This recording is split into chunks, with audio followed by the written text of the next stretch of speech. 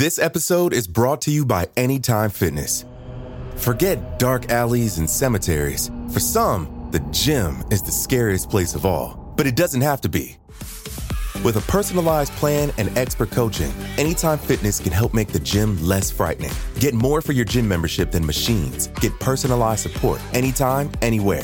Visit AnytimeFitness.com to try it for free today. Terms, conditions, and restrictions apply. See website for details. This episode is brought to you by Visit Williamsburg. In Williamsburg, Virginia, there's never too much of a good thing. Whether you're a foodie, a golfer, a history buff, a shopaholic, an outdoor enthusiast, or a thrill seeker, you'll find what you came for here and more. So ask yourself, what is it you want? Discover Williamsburg and plan your trip at visitwilliamsburg.com. Mom deserves the best, and there's no better place to shop for Mother's Day than Whole Foods Market. They're your destination for unbeatable savings, from premium gifts to show-stopping flowers and irresistible desserts. Start by saving 33% with Prime on all body care and candles. Then get a 15-stem bunch of tulips for just $9.99 each with Prime. Round out Mom's menu with festive rosé, irresistible berry chantilly cake, and more special treats. Come celebrate Mother's Day at Whole Foods Market.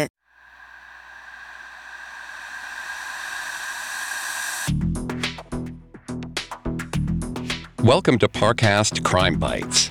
We wanted to give our listeners some additional content to help them dive even deeper into the true crime world. Every week, in addition to your normal Con Artists episode, we're exploring the most fascinating true crime themes covered across the Parcast network. We've collected short clips from some of our most popular Parcast originals to help us explore ideas like motivation, method, and madness, and show how interconnected the true crime world really is. You can find the original episodes for free on Spotify or wherever you listen to podcasts. A list of episodes that we used will be posted in the episode description. Today, we're discussing cases of parent-child co-conspirators. What makes a parent recruit their own child into a life of crime? Most parents only want what's best for their children. In fact, some parents are willing to commit crimes themselves to give their children a better life. But what makes a mother or father turn their pride and joy into a budding criminal? There is evidence that criminality can run in families. A study led by Sante Kimes found that children of criminal parents had a 2.4 times higher chance of falling into crime than children without criminal parents. The strongest chance came from a transfer of criminality from mothers to daughters, followed by mothers to sons. If criminal activity is normalized in a household, then parents can pass on these behaviors to their children. Our first clip today comes from Espionage, covering Jim Nicholson. Jim was a high-ranking CIA officer who was convicted as a spy. Between 1994 and 1996, he gave information to Russia's Foreign Intelligence Service in exchange for $300,000. Jim was convicted in 1997 and sentenced to 23 years in prison. Despite his incarceration, Jim had not put the spy life behind him. His son Nathan was just 12 when he was sent to prison. Nathan idolized his father, never believing he could do anything wrong. He regularly visited his father in prison, and following in Jim's footsteps, Nathan joined the Army as an adult. But after his discharge in 2004, Nathan and his siblings began having financial problems. He revealed them to Jim one day during a prison visit. Jim's heart broke at seeing his son so stressed. He couldn't bear the thought that there was nothing he could do. Jim earned a small wage through the prison's labor program, but even with overtime, he could only pull in $400 a month. He wished he could turn back the clock to a time when he was able to help his kids before he was stripped of his assets and his Russian money. Then he had an idea. He hunched over and whispered. He knew a way that Nathan could alleviate the burden. Jim asked Nathan to locate the nearest Russian consulate. His old friends in Moscow were holding an account open in his name, and they might be able to make some early withdrawals. Despite the dubious legality, Nathan agreed. He had finally followed in his father's footsteps. not as a decorated soldier, but as a Russian asset. Jim knew just what to do to prepare Nathan for the task ahead.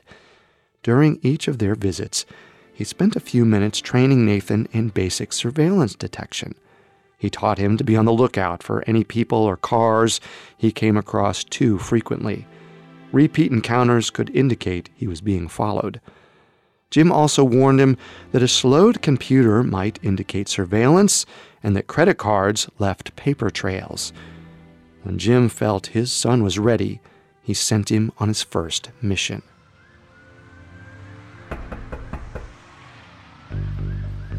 In early October 2006, Nathan made his way to the Russian consulate in San Francisco.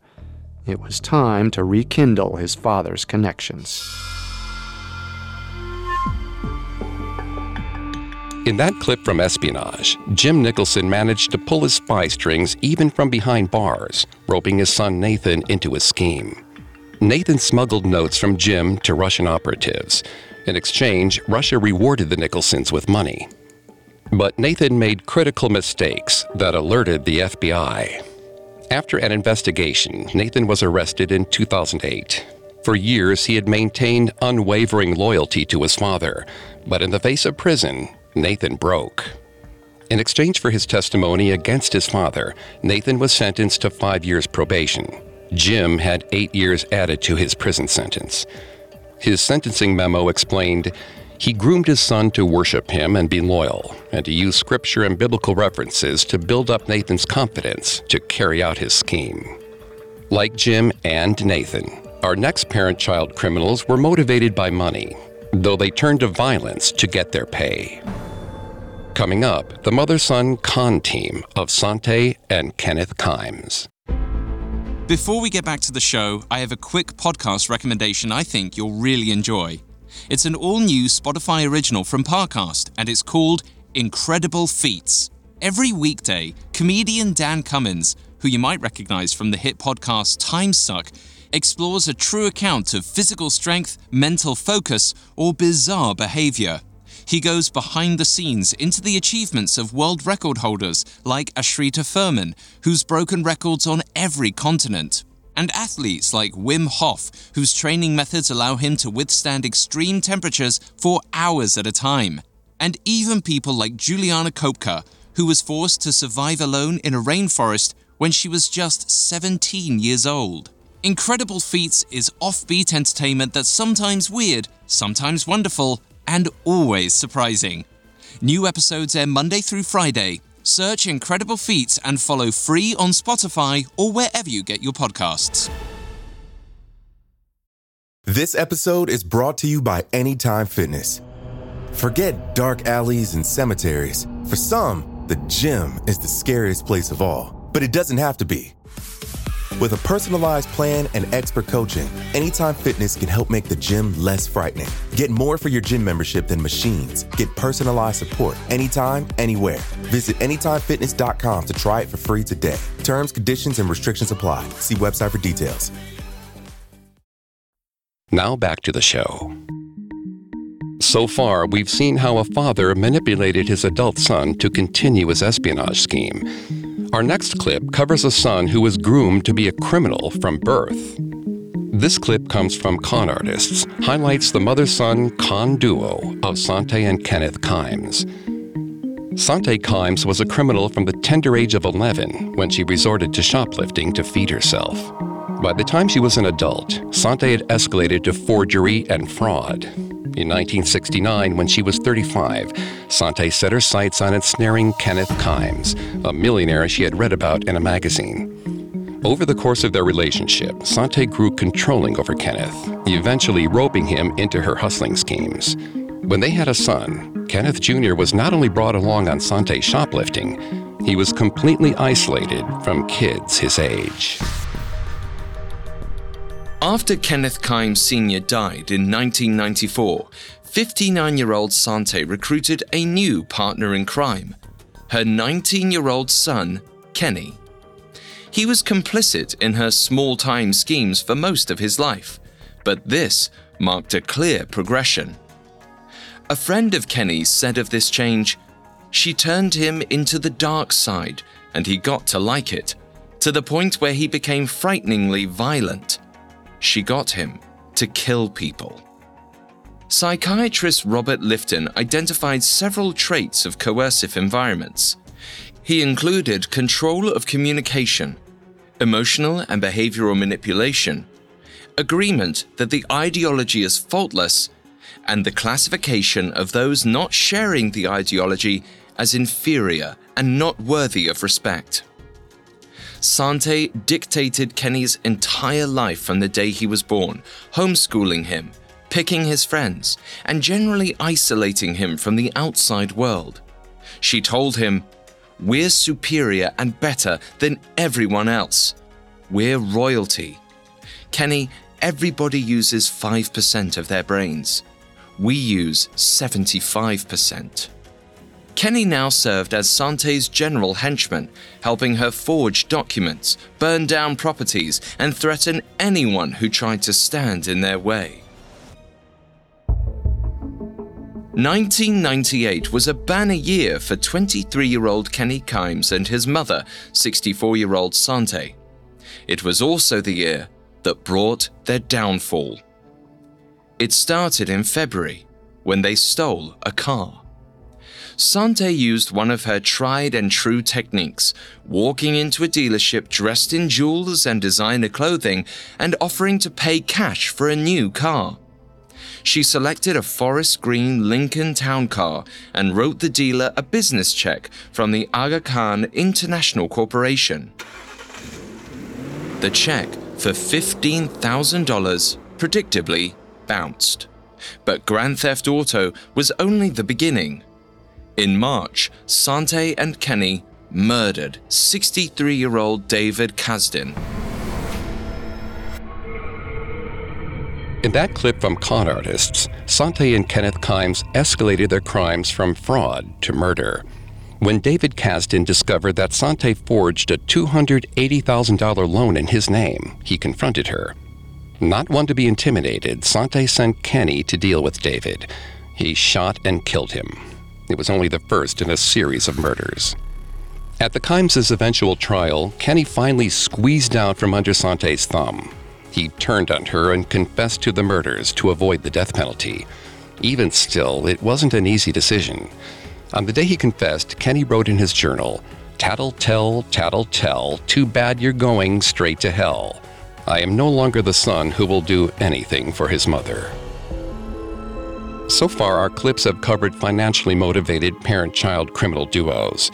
But the mother in our next clip brought her children into a horrifying and inexplicable display of violence. This clip comes from Female Criminals and is the story of the gruesome torture and murder of Sylvia Likens. Sylvia and her sister were in the care of Gertrude Baniszewski while their parents toured the country as carnival workers. Over time, Gertrude began harboring a deep resentment toward Sylvia and took it out on her violently. For months, Gertrude physically tortured Sylvia. Eventually, she recruited her daughter, Paula, to join her in the violence. By August, Paula had become her mother's second-in-command, so to speak. Not only did Paula help around the house, she also helped in disciplining Sylvia and Jenny.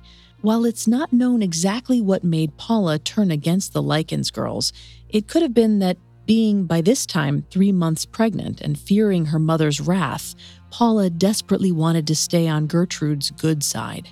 Gertrude knew about Paula's pregnancy, but denied it to anyone who asked. In her mind, her eldest was a good girl, and Paula seemed to work hard to stay in her mother's good graces.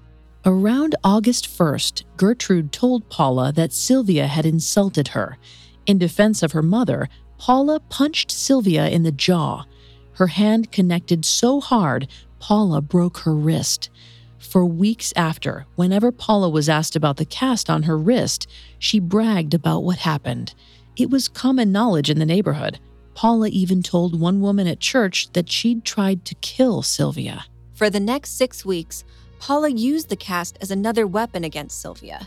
Several times, Paula hit Sylvia across the mouth with it, making her bleed. Lester and Betty visited Sylvia and Jenny a few weeks after their arrival at the Baniszewskis, around the middle of August. The girls didn't mention any mistreatment, but they did say they were hungry, so their parents took them out to a drive-in for a meal. We have to wonder, when the girls were alone with their parents and out of the Baniszewski house, why they didn't ask to leave. We don't know what conversations took place between Sylvia and Jenny and their parents. The girls very well could have complained of punishment and been told to just behave themselves and do what Gertrude told them.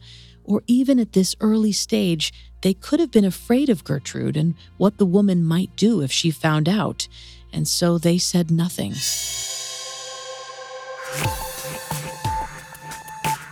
In that clip from Female Criminals, Gertrude Baniszewski and her daughter Paula teamed up against Sylvia Likens, torturing and abusing her daily. Paula was not the only one Gertrude recruited to help her abuse Sylvia. Gertrude's son John and a few neighborhood children also participated in the abuse. The torture escalated, and on October 26, 1965, 16-year-old Sylvia died at the hands of Gertrude, Paula, and John. Why Gertrude's young children also participated in the torture and murder of Sylvia has perplexed psychologists. But John Baniszewski, who was released from prison after serving less than 2 years, later said that he believes the children participated because they feared Gertrude. If they didn't hurt Sylvia like she wanted, Gertrude might direct her violence toward them instead. In today's clips, we examined 3 relationships between parents and their children. In Espionage, Nathan Nicholson was so devoted to his father that he barely thought twice when Jim Nicholson groomed him into a spy for the Russian government. In Con Artists, Sante Kimes crafted a life for her son Kenny that was so carefully controlled, he almost had no choice but to join her in her fraud, forgery, and murders. And in Female Criminals, Gertrude Baniszewski created a home so frightening and full of jealousy toward a teen that she and her children tortured Sylvia Likens to death. In all cases, these parents abandoned what was best for their children for what was best for themselves.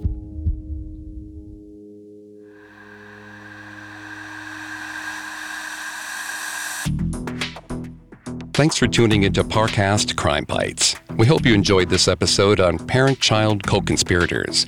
We'll be back next week with a new episode on unrepentant criminals. If you'd like to listen to the episodes we discussed today in full, simply search for our Parcast original shows, Espionage, Con Artists, or Female Criminals on Spotify. Not only does Spotify already have all of your favorite music, but now Spotify is making it easy for you to enjoy all of your favorite Parcast originals for free from your phone, desktop, or smart speaker. I'll see you next time.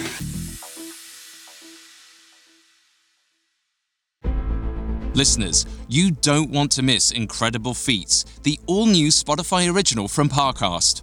Host Dan Cummins freefalls straight into the weirdest, wildest achievements of all time.